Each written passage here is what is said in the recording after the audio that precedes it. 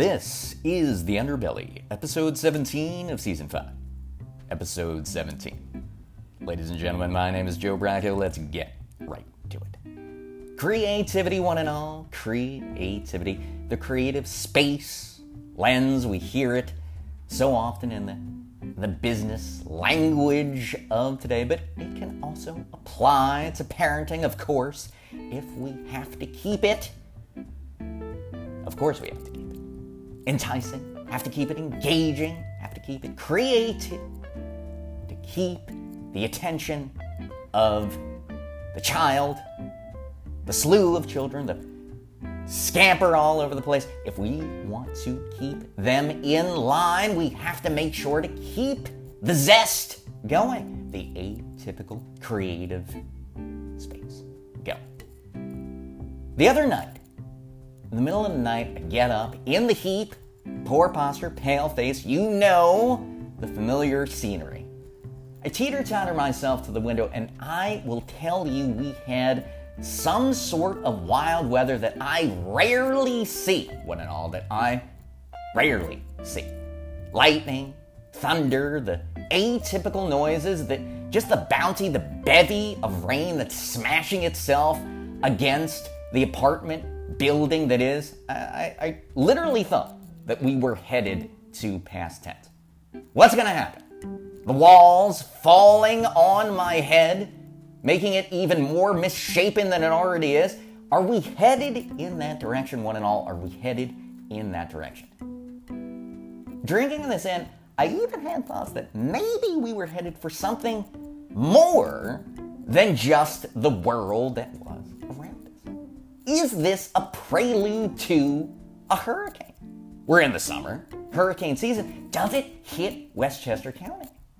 Started swirling around literally in my aged brain that is, to the point where I don't really know whether it had something to do with the lack of sleep, the wee hours of the morning and evening that was. But I started to think, just based on what I was saying, could this be something outside the realm of just weather? Atypical, typical. Was this the end of the world? Now, couldn't possibly be that, but are we dealing with something that we haven't seen before? Is this a flying saucer event? Now, you see it on the news. You see it on the news, you read about it, whether you believe in it or not, the proverbial phrase, something out there. I will tell you one and all, when I was witnessing, when I was drinking in this wild occasion, I thought, for an instance, could be a little bit of the flying saucer event. Now, reality of it was, of course, not so. You go back to bed, you sleep it off, you wake up next morning. What the hell was that? Why was I even thinking about something of that age? It's just weather. And yet, as I made my business through the day, those two words, flying saucers, kept propping up to the point where I wasn't thinking about the actual weather, but I thought about flying saucers as a memory, as it applies to, of course, the familiar language of food. Thus, today's episode. Flying saucers in the age of summer, one and all, was something that was consistently first given to me, shared with me, and then repeated time and time again based on my life. For those of you that are familiar to what I am talking about, those of you that are not, the literal treat takes us away from traditional ice cream. Not a cone, not a pint, not something that we have seen before. No, Carvel does it right. Carvel does it best. The cookie, the vanilla, the sandwich, not a square, not a rectangle, no, circular form. Thus, flying saucer. All of those days sitting at the table as a child, drinking in time and time again those familiar meals that halfway through it, you want to be anywhere other than what you are witnessing. Conversation doesn't work. The table doesn't work. Silverware, everything is elsewhere in your mind until that first day. In Long Island, Smithtown, New York to be exact, when the Grandma DePrisco, Joseph, you've been such a good portly boy. She didn't use portly. 5 minutes you've been sitting at the table. You haven't cursed yet. Let me go to the freezer and give you something special. Something new. Something that will give you not a wry smile. No. This will be a joyous occasion.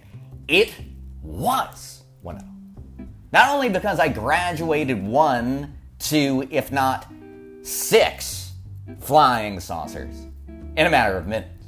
Just inhaling them one right after another. It was something created. This wasn't something that I was familiar with. This wasn't something that I knew before that they were showing to me again. This wasn't a boring treat. And it kept me there. It made the affair better. Warm.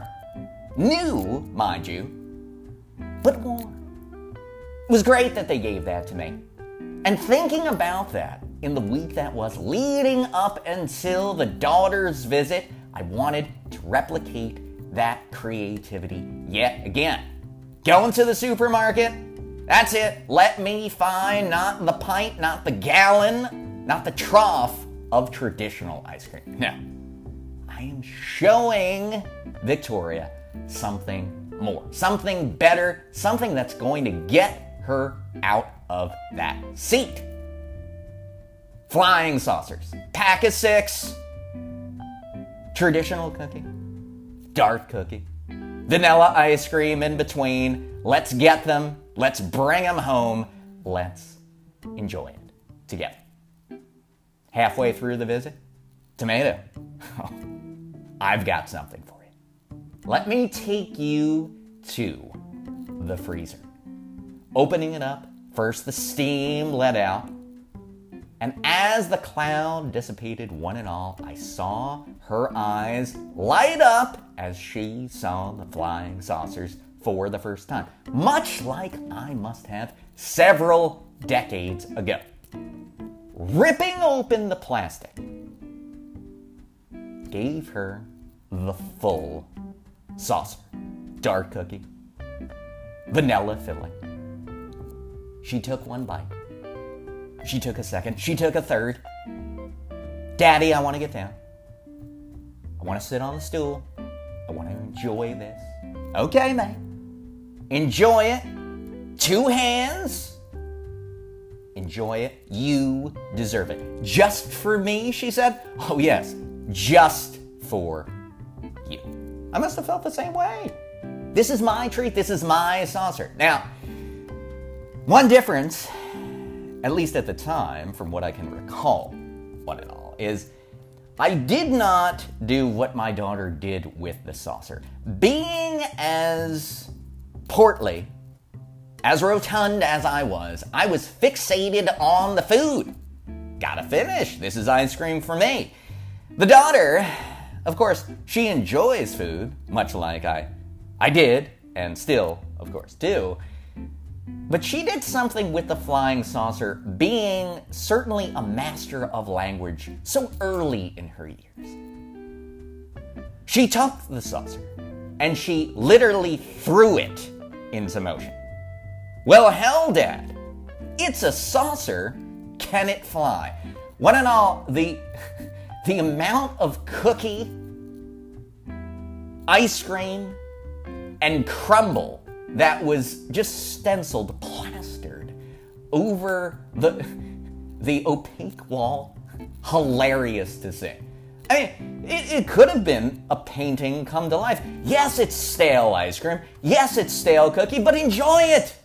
It's an impressionistic painting. Drink it in. Drink it in. Come over and see the ice cream saucer that was now in a different form altogether. Just a hellish occasion in cleanup. That's for damn sure. Scraping it off, and of course, depositing the remnants. I watched my daughter drink this occasion in, and I could see that the smile, the care that I was taking, she could appreciate it. Even though we enjoyed a second and then third flying saucer thereafter, the very fact that she threw the creativity into the mix gets us back to that enjoyable feeling. Here, it was the attention span, so transfixed, so fixated on the ice cream to the point where she was loving it so much that she would not only taste it, but she would enjoy it to the point of throwing it elsewhere. I want the world to have it. And by world, we mean the dad's wall. This day, all about the creative space between father and daughter as we are at the precipice of Father's Day and then Victoria's 4th birthday. I will tell you one and all, messes notwithstanding, such an enjoyable moment, a flying saucer moment to have. With that, we've come to yet another episode of The Underbelly. Until next time, rest easy.